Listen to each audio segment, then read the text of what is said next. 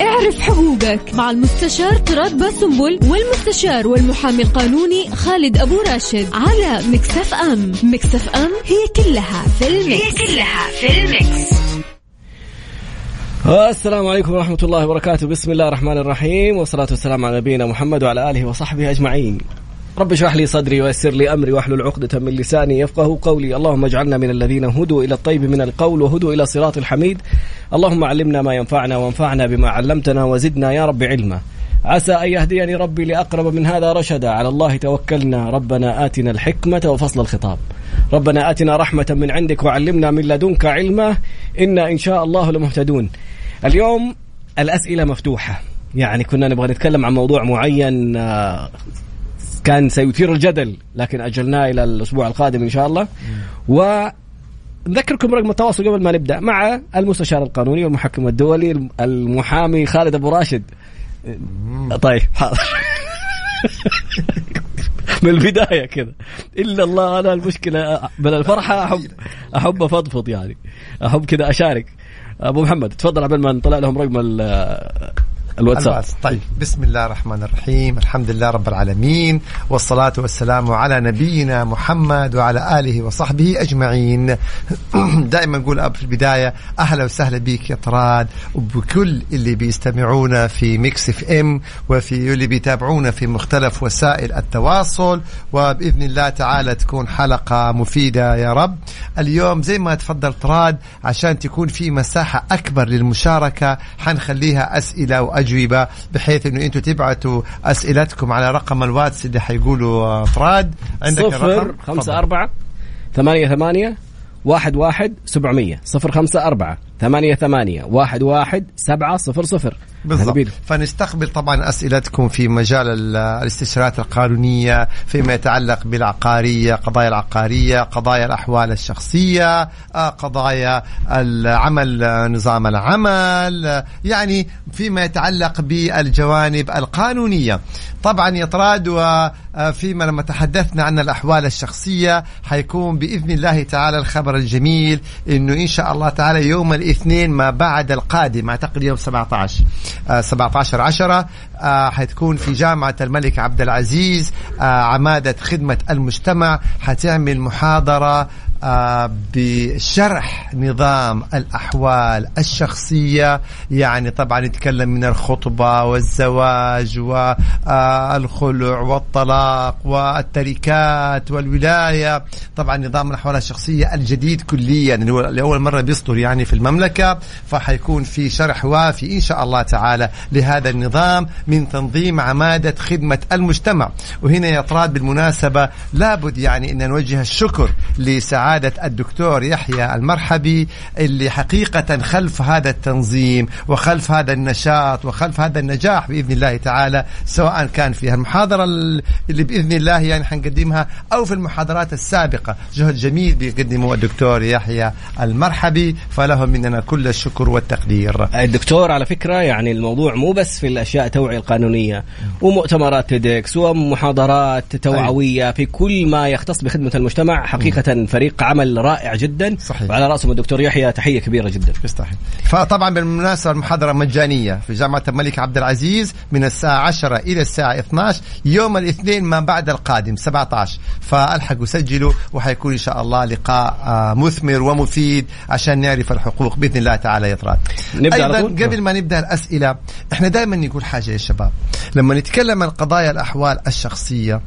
لا يعني إننا بنشجع والعياذ بالله على الطلاق. هو في أحد ممكن يشجع الطلاق أو يسهل أمور الطلاق؟ الطلاق هذا هو في حد ذاته مأساة، وبعد الطلاق بيجي الحضانة والنفقة والزيارة وغير تهدم الأسر.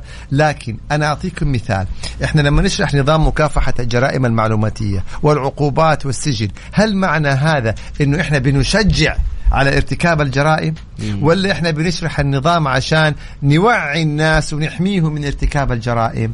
نفس الشيء لما نتحدث عن أحكام وقوانين الطلاق والحضانة والنفقة، لا يعني إن إحنا بنشجع، بالعكس إحنا هنا بنوضح للناس إنه الطلاق أمر ما هو سهل، وإنه شوفوا إيش يأتي بعد الطلاق من يعني صعوبات ومن عقبات ومن مشاكل قد تستمر مدى الحياة، خاصة إذا كان في أبناء. هذه بس اللي حبيت أوضحه بشكل سريع.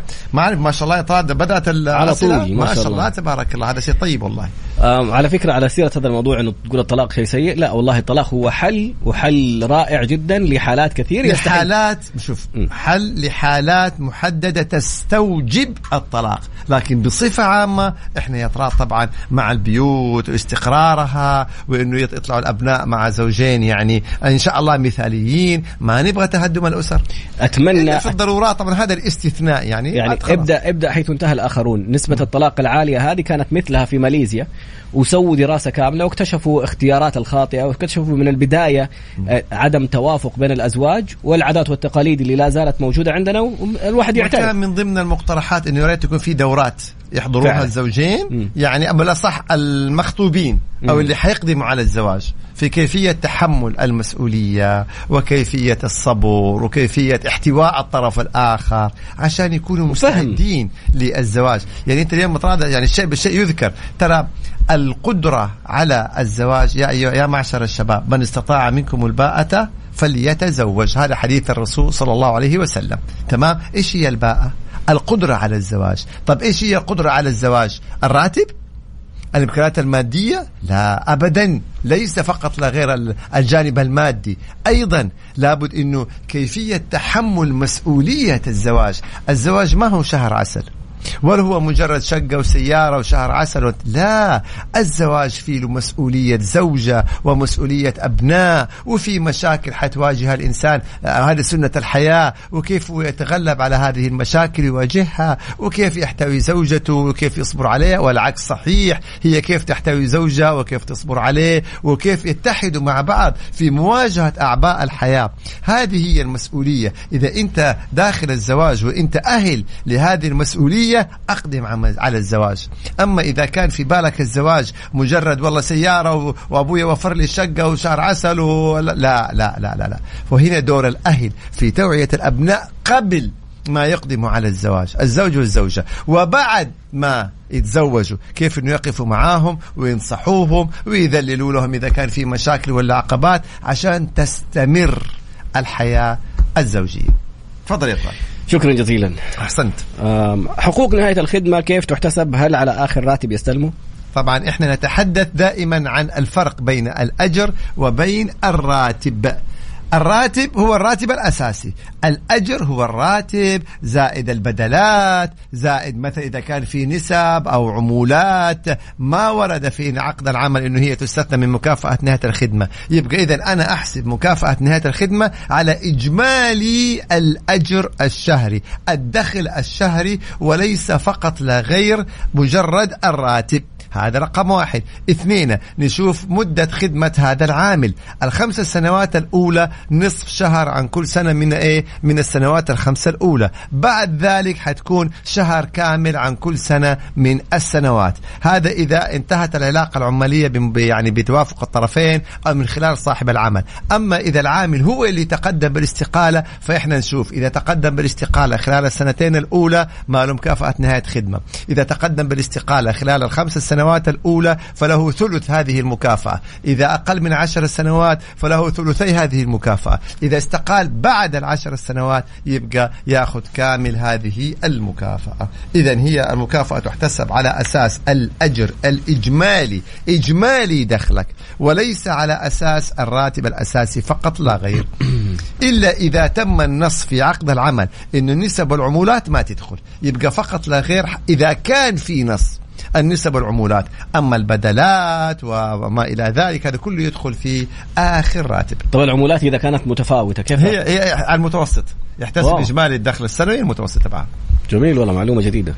طيب صاحب العمارة كان رافع علي قضية بسبب تأخر الدفعة الثانية. جاتني رسالة منع سفر اليوم، وفي نفس اليوم سددت المبالغ اللي علي، ويصادف كان آخر يوم دوام إجازة اليوم الوطني.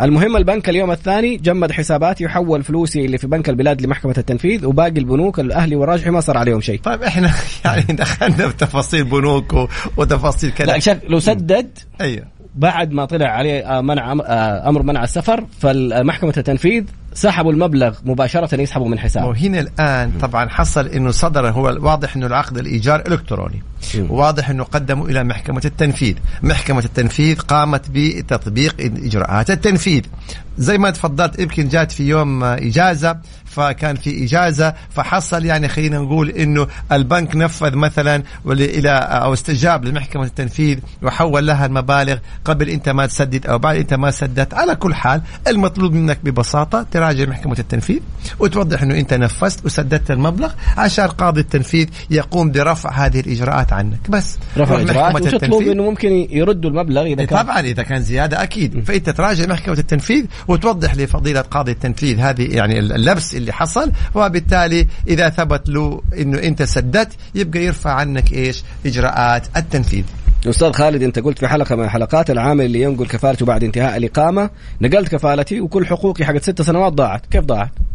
لازم توضح كيف ضاعت. روح أطلب مكتب العمل. أيوة، لابد توضح لنا كيف ضاعت. إذا أنت تقدمت بدعوة خلال عام كامل من تركك، فطبعا سوف ينظر في قضيتك وينظر في مستحقاتك. لا يوجد في نظام العمل نص على أنه إذا انتقلت الكفالة سقط الحق. لا يوجد في نظام العمل إطلاقا هذا النص. إيش اللي يسقط الحق؟ إذا وقعت على مخالصة بعد انتهاء العمل وليس قبل انتهاء العمل. يعني في فرق كبير جدا. إذا انتهت العلاقة العمالية ورحت وقعت على مخالصة إنك أنت استلمت مثلا أو تنازلت عن جزء، أو إنه هذا المبلغ اللي أنت أخذته هو يعني خلاص يعتبر كامل مستحقاتك، هنا أنت اللي وقعت على مخالصة وأنت اللي أبرأت الذمة وانهيت الموضوع.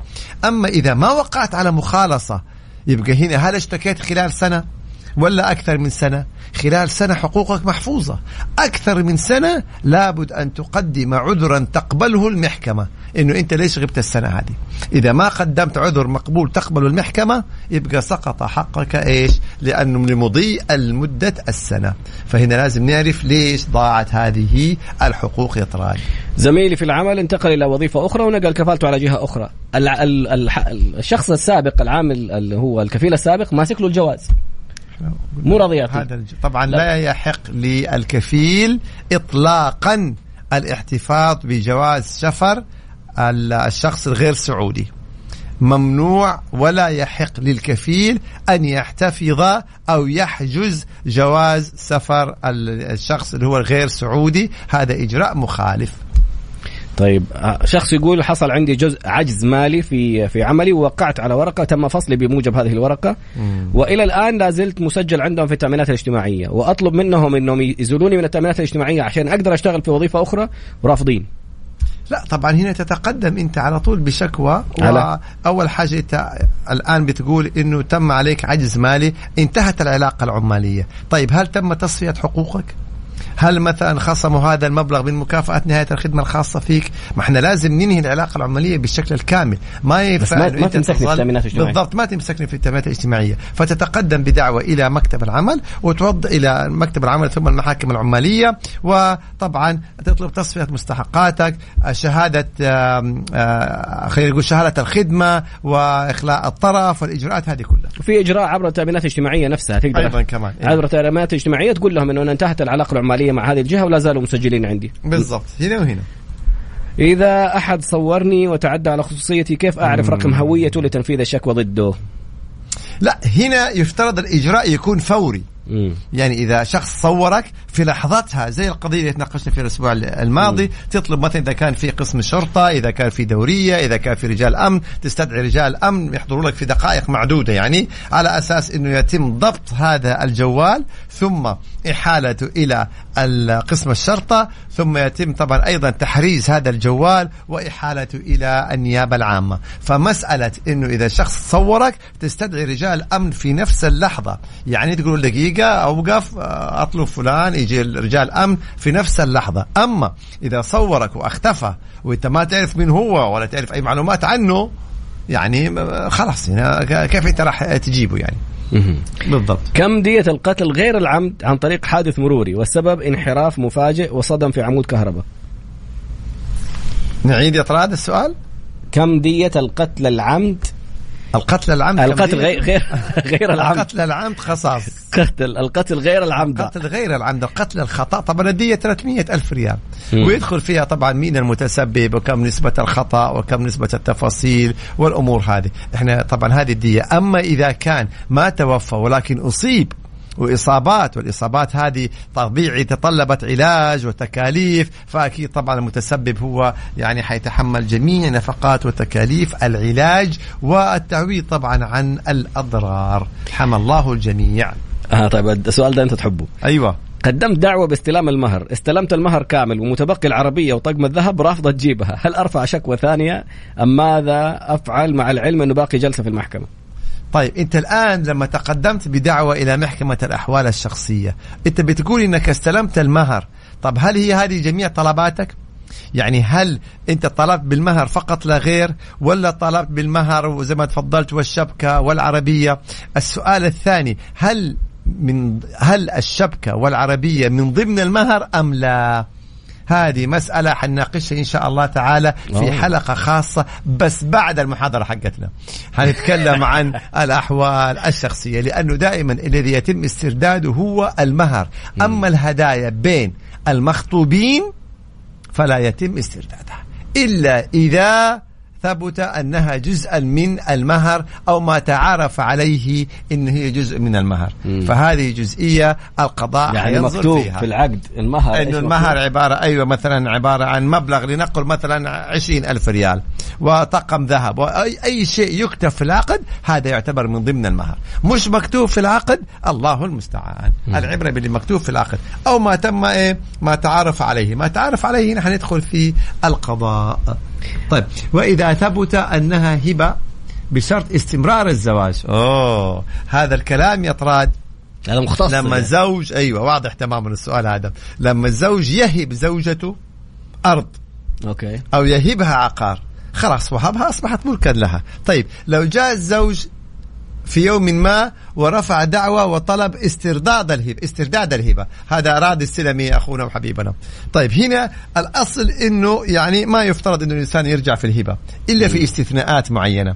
الوالد لولده، الزوج لزوجته، إذا ثبت إنه فعلا إنه هذه الهبة يعني الهدف استمرار الحياة الزوجية. أما إن اليوم أنا أعطيها هبة الأرض ولا بيت ولا عقار وبكرة ترفع عليها دعوة طلاق، يعني أيوة هنا طبعا لابد أن هي تقام دعوة في المحكمة والقضاء ينظر في هذه الجزئية. بس الغالب فعلا أنه يحق للزوج أنه هو يسترد الهبة إن كانت الهبة طبعا أكيد الهدف منها استمرار العلاقة الزوجية، وجاءت الزوجة وبعدين رفعت دعوة الطلاق. هنا أنا ما أحكم، احنا بنقول غالبا، ولكن دائما الكلمة النهائية في القضاء. لكن احنا بنوضح أنه من حيث المبدأ يعني تسمع دعوى استرداد الهبة إذا كانت بين الزوج وزوجته، بين الأب وأبنائه، بين كذا، وينظر. وفي شروط أخرى يطراد إنه ما يكون تم التصرف في الهبة. أيوة يعني جاتك أرض بيعي على طول، لا حول ولا قوة لأنه فعلا إذا تم التصرف في الهبة وبعدين جاء صاحب الهبة يطالب فيها اللي وهب، طب خلاص تم التصرف فيها، تبغى البيع، خلاص انتهى الموضوع، عرفنا السر. فإذا هي فيها أحكام يعني. طيب والله مشكلة يا إخوان طبعا يعني تجيبها بطريقة غير مباشرة، بجيب لك اياها بطريقة مباشرة يعني. أحسنت. أبى أسأل المستشار القانوني عن المحكمة المرورية. صار علي حادث وموظف نجم حط المسؤولية علي كاملة، وأنا عندي داش كام تثبت أنه الطرف الثاني هو اللي غلطان. اعترضت في نجم وأرفقت الفيديو، ما راجعوا الفيديو. إيش المطلوب عشان أقدم للمحكمة المرورية؟ طيب تقدم للمحكمة المرورية هذا الاعتراض. يعني اليوم المحكمة المرورية عندها تقرير نجم وانت تقدم هذا الاعتراض. هنا المحكمة المرورية القاضي حينظر في هذا الموضوع، وهل حيأخذ بالتقرير نجم، هل يحق للقاضي انه يطلب تقرير آخر، لجنة أخرى تطلع تقيم. يعني أنت المطلوب منك تقدم اللي عندك، زي ما تفضلت الكاميرا المرئية، تقدم ملاحظاتك، والقاضي إما أن يعتمد تقرير نجم وإما أن يطلب تقرير آخر مثلا من لجنة مرورية.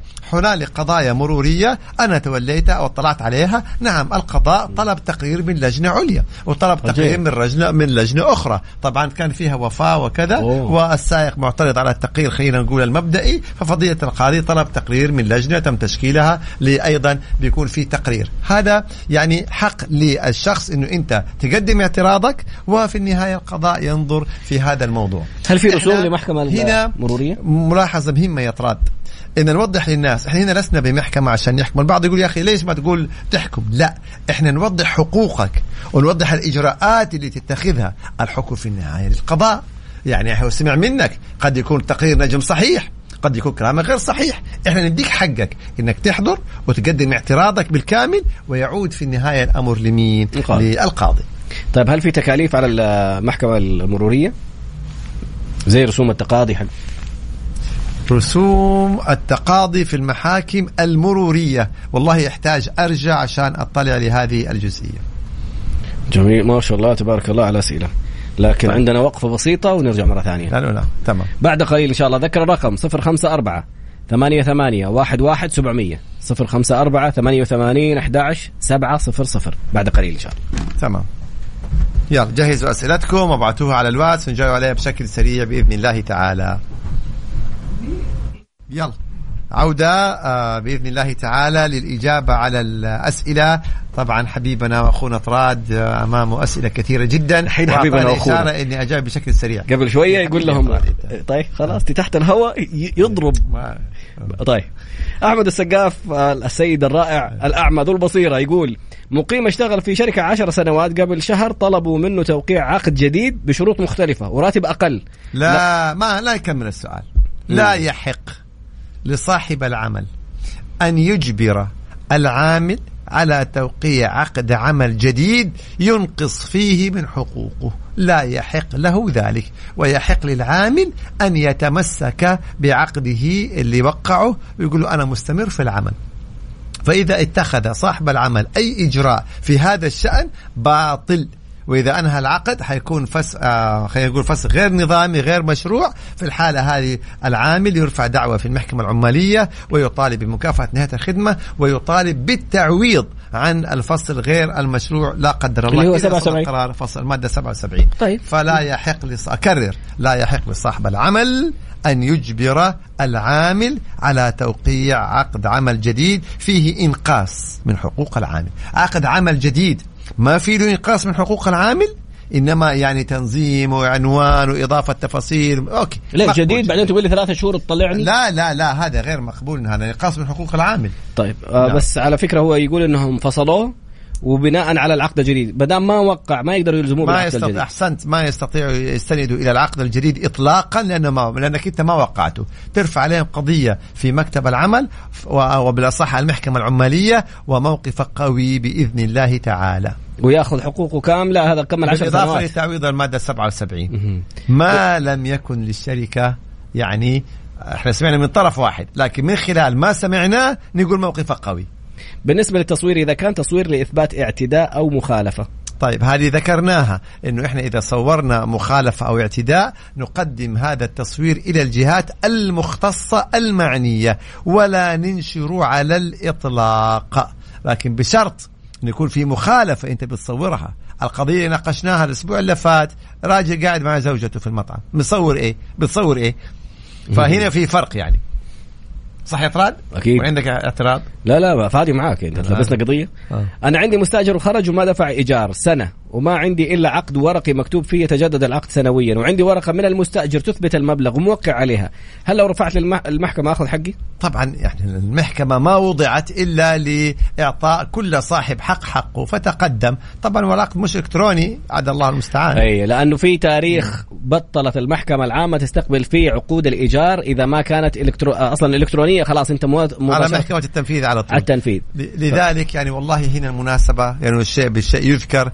أرجوكم لابد تكون جميع عقود الإيجارات إلكترونية، لابد تكون إلكترونية. أنتوا هنا بتضمنوا حقوقكم وبتوفروا يعني جهد وتقاضي وإجراءات. إيش تبغى أجمل من إنه يقال لك يا أخي عقدك الإلكتروني روح على محكمة التنفيذ على طول، لا محاكم ولا جلسات ولا استئناف.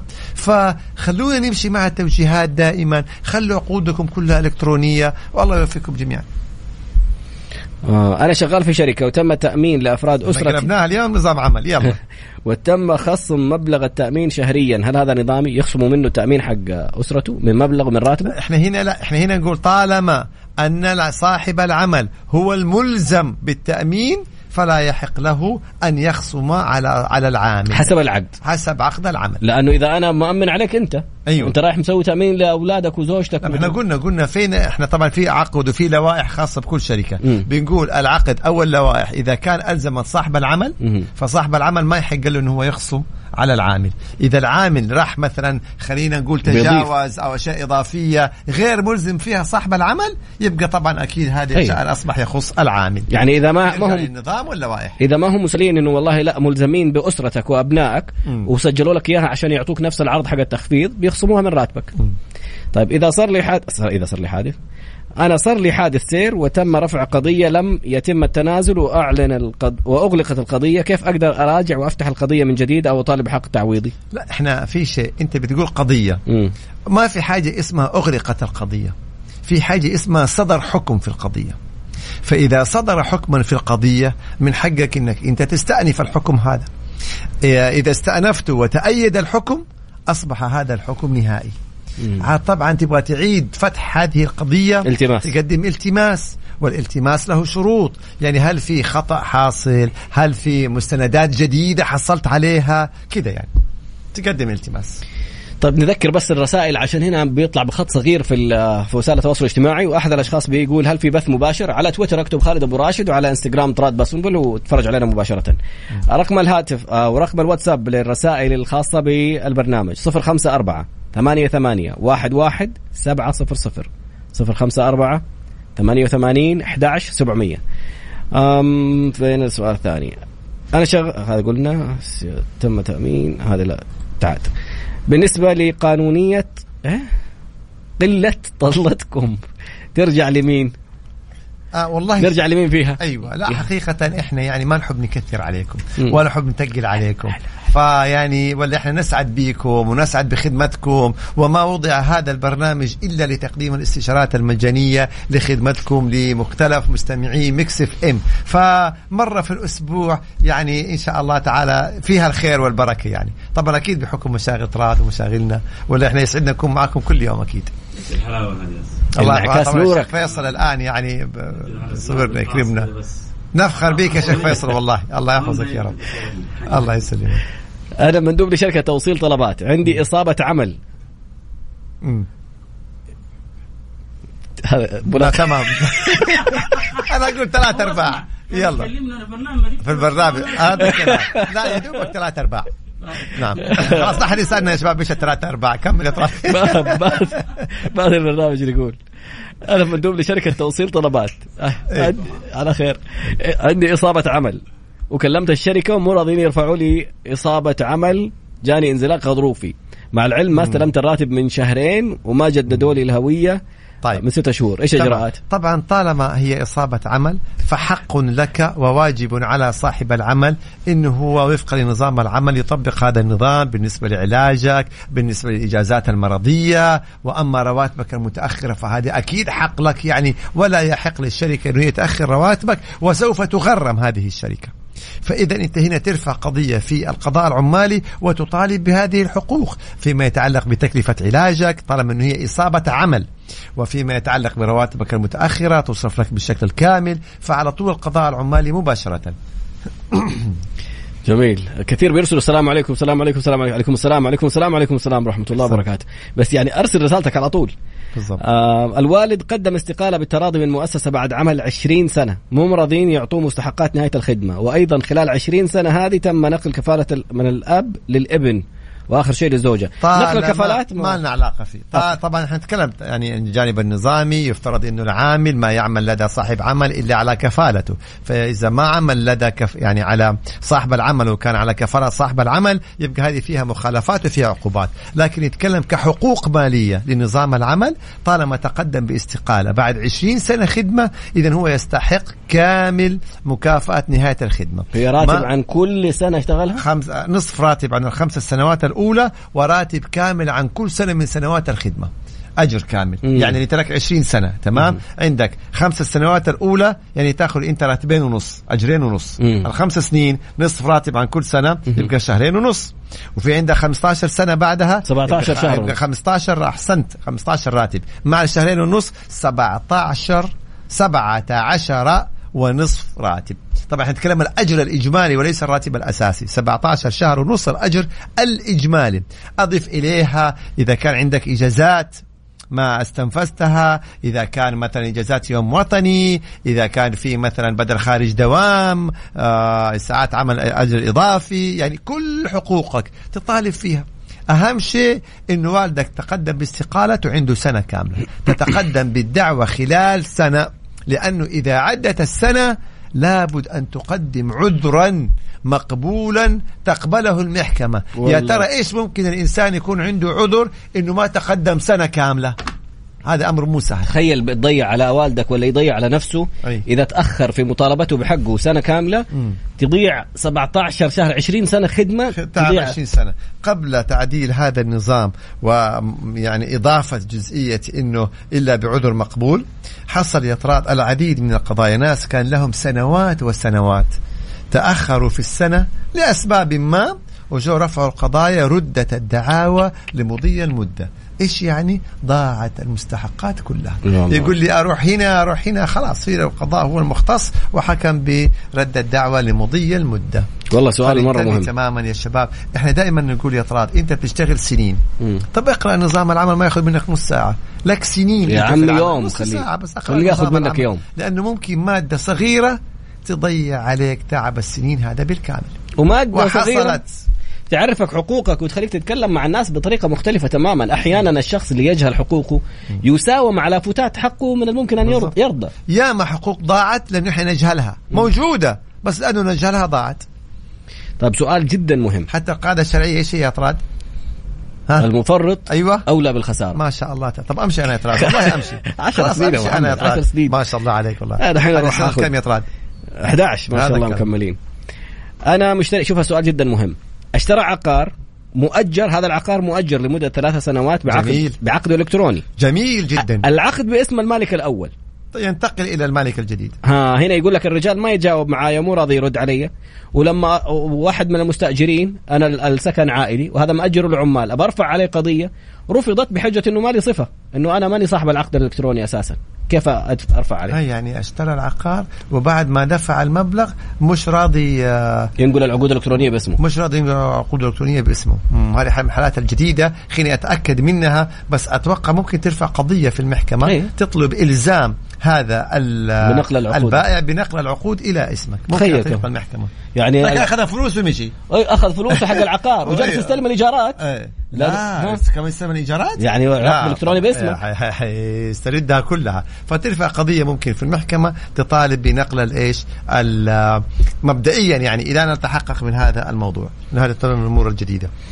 تم شراء عن طريق متجر مزيف، وتم دفع قيمة المنتج ورفع بلاغ، وتم تحويله إلى كلنا أمن، ولا وصلت نتيجة لمين أتوجه. تابع مو كلنا أمن، تروح على وزارة التجارة، في تطبيق حق وزارة التجارة، يعني كلنا أمن في البلاغات شرطة وأشياء. جزئية ثانية كمان، مش كلنا أمن فقط لا غير، ولا حتى وزارة التجارة يطراد. أنت كيف دفعت المبلغ؟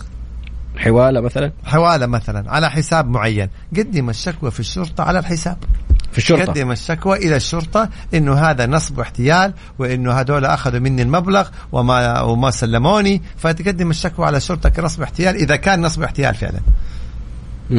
هذه نقطة هامة جدا في العقود. أرجع للعقد قبل ما نجاوب، خلينا نقرأ السؤال.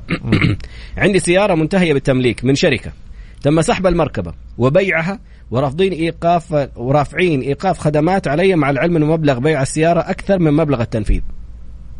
هنا ما أقدر أجاوبك، لازم زي ما تفضل طراد، لازم نرجع للعقد وشروط العقد، ومثلا هل أنت أخليت بهذا العقد، هل تأخرت، هل في مثلا شر جزائي، هل في غرامات على التأخير، هل آلية السداد كيف بتكون. فهنا لابد أن احنا نرجع للعقد. تم تقديم شكوى تظلم لوزارة الصحة باستحقاق مبلغ علاج للوالدة رحمها الله، وتم قبول التظلم من الوزارة، ولكن إلى الآن لم يتم صرف المبلغ لأكثر من 2 سنين. في الرياض وفي جدة فين يروح؟ يعني هل في جهة معينة إذا ما صار تنفيذ دائما احنا نتحدث بصفة عامة. إذا عندك تظلم تجاه جهة حكومية مثلا، تتظلم من قرار، من عدم تنفيذ قرار مثلا، من كذا، فالمحكمة الإدارية ممكن تتقدم من المحكمة الإدارية لمثلا الطعن في بعض القرارات أو التظلم من القرارات الإدارية. هنا ممكن ترفع دعوة على وزارة الصحة إذا كان لك حق، وتطلب الحكم بإلزام وزارة الصحة مثلا بهذا المبلغ، وإن كان لك حق يحكم لك بإلزام وزارة الصحة. بنقول إن كان لك حق طبعا حسب التفاصيل. جميل. بعد قليل نعود إن شاء الله نكمل باقي الرسائل بإذن الله تعالى. ننتظركم على رقم الواتس دائما وأبدا. حلوة دائما وأبدا، عجبتني. طبعا هنا بيقول سؤال: إيش الحكم إذا إنسان أخذ إنسان هو تعبان وخلاه مثلا يعني يبصم على جهاز أبشر أو شيء من هذا القبيل؟ إذا ثبت ذلك فالإجراء باطل. بس كيف نثبت؟ يعني يفترض إنه الإنسان عنده الرقم السري وعنده حسابه في أبشر وما يخلي أحد يستخدم أبشر. بعض الناس يكون وثق في زوجة، وثق في ابن، وثق في كذا، وأعطاله خلينا نقول الأرقام السرية وحساب أبشر. أو البعض يستخدم إنه الإنسان يكون مثلا وصل لمرحلة معينة أو ما عنده إدراك معين مثلا لكبر في السن أو أمراض معينة، فيستغل الأمر هذا ويستخدم أبشر. إذا ثبت ذلك فكل العمليات التي تمت حتكون باطلة على طول. يا شباب لما أكون معاكم لما أكون لايف حكون مشغول أنا مع اللايف، لما أكون معكم في الجوال أنتظر منكم التواصل يكون على الجوال. أنتوا تخلوني أكون لايف وترسلوا أشياءكم.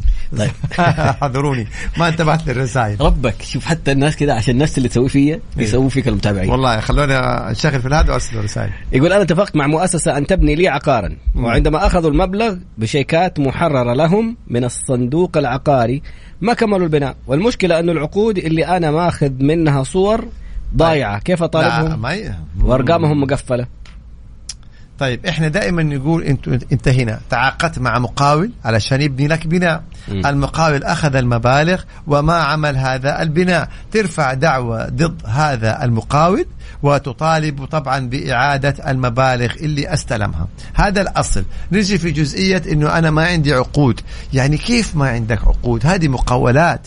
المفترض العقد يكون عندك يوضح الدفعات ويوضح مثلا المواعيد، يوضح المواصفات.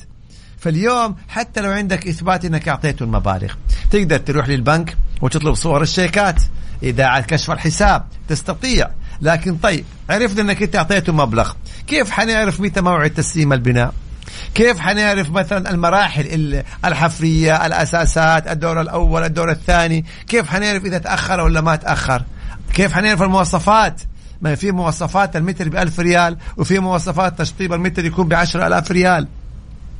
فهنا احنا لما ما نثبت حقوقنا بنفسنا حنجعل المسألة فيها تفاصيل وفيها تعقيد كبير وطول، وقد تضيع بعض الحقوق.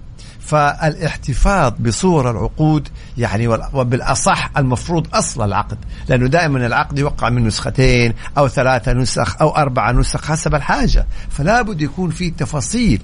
وهذا الشيء يقودنا إلى شيء آخر، إنه لما أعمل عقد مقاولات ما أجي أعمل عقد من صفحة واحدة اتفقنا على ابني كذا، لا أبدا. لو صار خلاف لابد نرجع للتفاصيل. هذه جدا مهمة.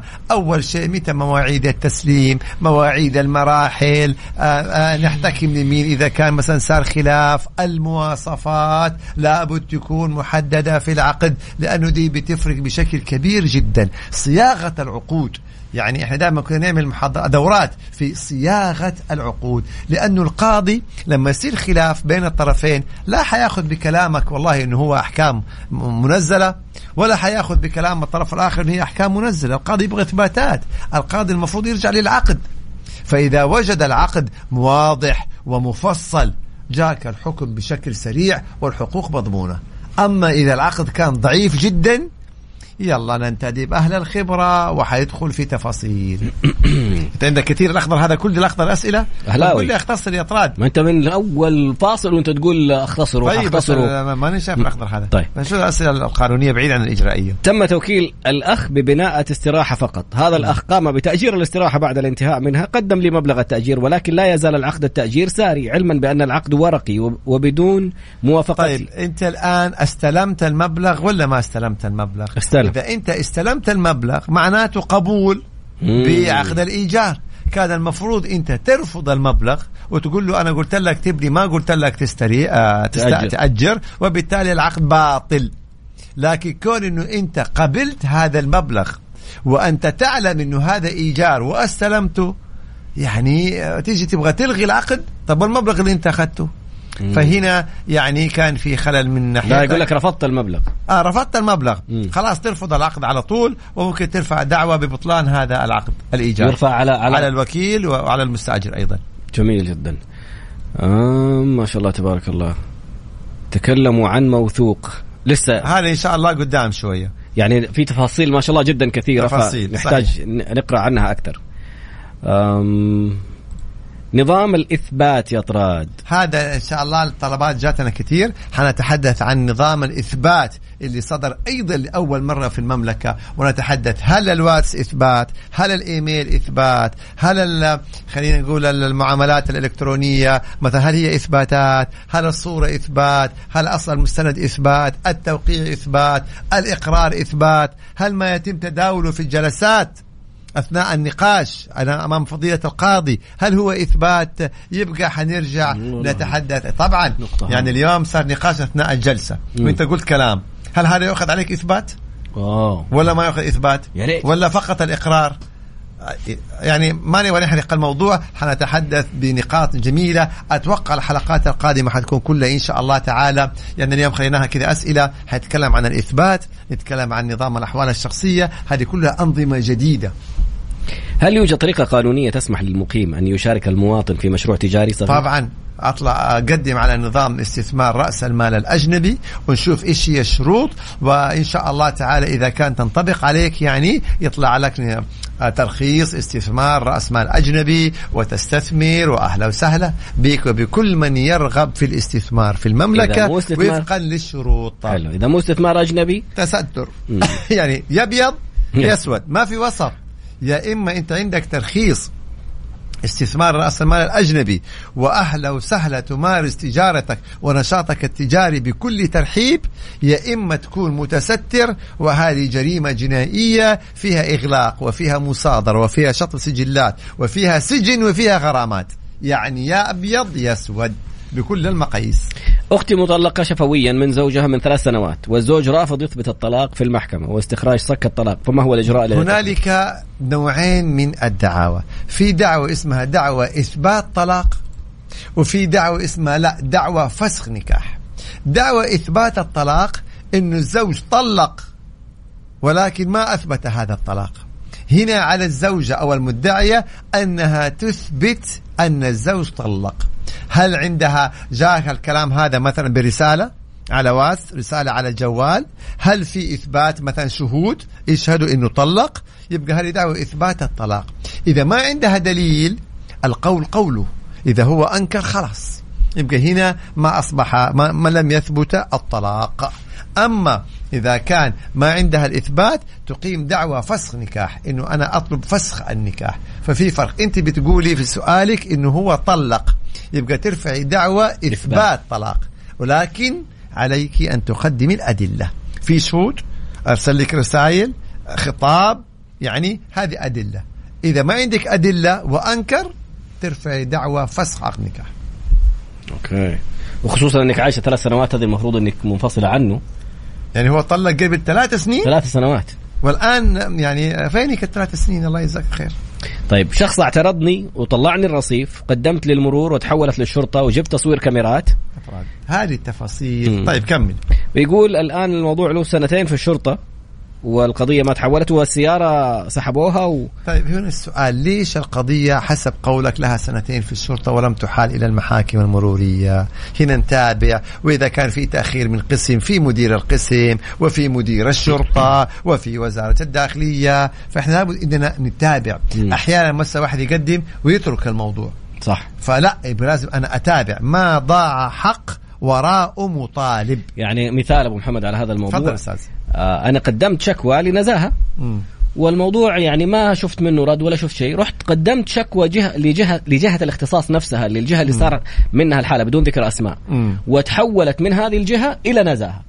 والأسبوع الماضي تم إجراء الحمد وتم لله اتخاذ إجراء. إذن هي المتابعة. أحسنت، ما ضاع حق وراء مطالب. لكن مثلا أنا أقدم وأترك خلاص كده، لا ما يصير، خاصة في الأمور اللي هي الحقوقية. وتحية بأمانة، لأنه حرص أفراد نزاهة والطاقم الخاص فيهم على حقوق، يعني يقول لك أنت حقك الخاص تشوفه في المحكمة، الحق العام هذا حق البلد إحنا، ويقول لي شكرا إنك أنت حرصت إنك تبلغ عن الفساد عشان تنقذ كل المجتمع. يعني ناس كثير يسكتوا يقول لك أشتكي وما حيردوا أنت تتابع تنقذ غيرك اللي ممكن يطيح في نفس هذا الفساد. والله جميل. ودائما بنشوف إحنا الرسائل الجوال، وبنشوف ما يتم نشره في وسائل الإعلام والتواصل عن كثير من قضايا الفساد اللي نزاهة بتقوم بكشفها والتحقيق فيها واتخاذ الإجراءات من خلال القضاء السعودي. فخورين بهذا الأمر.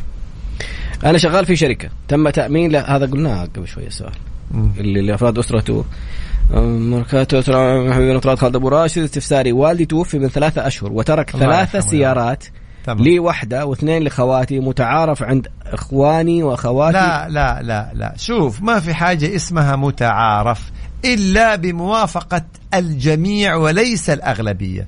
بمعنى هذا سؤال جدا جميل يا طلال. في حياة الوالد مثلا يكون أعطى سيارة لابن بس هي باسمه، بس هذه سيارة طراد، هذه سيارة خالد، هذه سيارة فلانة، تمام، وغيرها مثلا أحيانا عمارته مسكن فيها بناته ومن هالقبيل ولا أولاده. لما يتوفى الإنسان ما في حاجة اسمها متعارف. كل هذه الممتلكات من عقارات، من سيارات، من مجوهرات، من مثلا يعني ساعات خلافه، أي شيء باسمه، ملكيتها إلى جميع الورثة. طيب والله إذا في سؤالك يا أخي الكريم، إذا جميع الورثة، شوف خلي بالك من كلمة جميع وليس أغلبية. جميع الورثة قالوا إيه والله هذه السيارة أبونا أعطاها لفلان في حياته أخونا، خلاص أقروا كلهم ما لهم إرثهم، وافقوا جميعا إنه هذه السيارة لفلان وهذه السيارة لفلان، جزاهم الله خير، وهذا المأمول وهذا اللي نتمناه. أما واحد قال له والله معلش هذه الآن في حياة والدنا، الآن هذه أصبحت ملكا للورثة، أنا أبغى نصيبي، ما نستطيع أن نأتي ونقول له لا بس يعني والدك أيام والدك كان متعارف عليه، أيام والده كان والده يحتكم في مال والده، ولما توفى الوالد أصبح المال مال الورثة وما يقرره الورثة، فمن توفى قد توفى. لما يعطيك أحد حاجة خليه نقول لك إياها باسمك. بالضبط هذا الكلام. عندي عقد إيجار مركبة منتهية بالتمليك وكان عليها تأمين. أسمع سؤال، خلصت 5 سنوات وما استفدت من التأمين، أقدر أرجع فلوسي حق التأمين؟ حسب شرط التأمين، بس ما أعتقد يرجع بالكامل. أعتقد في عقود التأمين والله؟ إذا أنت دفعت مبلغ تأمين وانتهت السنة خلاص انتهى الموضوع طبعا. بالضبط يعني لا أعتقد في، بس هذه مسألة ما أفتي فيها يا طراد. في بعض العقود أعتقد التأمين الطبي إنه إذا أنت دفعت مبلغ مثلا ونهاية السنة ما يعني الحمد لله ما رحت مستشفيات أو كذا، يعني الخصم أو يجيك مبلغ معين، يعني نرجع دائما لعقود التأمين لأنها تختلف من عقد إلى آخر. بس الأغلب عقود تأمين السيارات إذا انتهت السنة خلاص يعني. لكن هنا عشان لا نفتي، إحنا ما بنقرأ كل العقود التأمين اللي في المملكة، يعني أرجع للعقد دائما. جميل. شخص موظف في شركة إعلانات بمهنة مشرف التصنيع بموجب العقد المبرم بيننا، الشركة تبغاني أعمل أعمال غير المنصوص عليها في عقد العمل. أيوة. ويهددني مادة 80 يقول لي أفصلك لو ما سويت. لا يحق له ذلك، ولا مادة صريحة في نظام العمل أنه لا يحق لصاحب العمل أن يكلف العامل بأي أعمال تختلف عن الوظيفة التي يعين عليها بموجب عقد العمل. فما يحق يا أخي الكريم لصاحب العمل إنهم يجبروك إنك تعمل في وظيفة أخرى تختلف عن الوظيفة اللي أنت عينت عليها في عقد العمل، فإن فصلوك حتى ولو أشاروا إلى المادة 80 فصلهم باطل، وسوف يحكم عليهم بموجب المادة 77 بإعطائك جميع مستحقاتك وتعويضك. هنا يطراد في فرق بين مخالفة أوامر صاحب العمل المشروعة وبين الكلام اللي بيحصل هنا، وهذا اللبس اللي بيحصل. يقول لك أنت خالفت أوامر صاحب العمل المشروعة، أنا صاحب العمل اللي أقوله تنفذه. يا أخي شوف، حط خطين تحت كلمة المشروعة حسب العمل. ما قالوا أوامر صاحب العمل وسكتوا. لو نص النظام مخالفة أوامر صاحب العمل وسكتوا كان الله أكبر، أي شيء يقول عليه صاحب العمل يتنفذ. لكن قال لك المشروعة نرجع للنظام، هل هذا الأمر متوافق مع النظام؟ يبقى أنت لو خالفته حيفصلك بموجب المادة 80 بدون مكافأة. أما إذا صاحب العمل أعطاك قرار غير مشروع مثل هذا، إنه يطلب تكليفك بالعمل على وظيفة أخرى تختلف عن الوظيفة اللي أنت عينت عليها، فهذا قرار غير مشروع وهذا أمر غير مشروع. فلو رفضته معك أنت الحق، وهم يحكم عليهم بالمادة 77 فيما لو فصلوك. فليس كل ما يقول صاحب العمل يعني احنا ناخذه، لا، نطبقه على نظام العمل.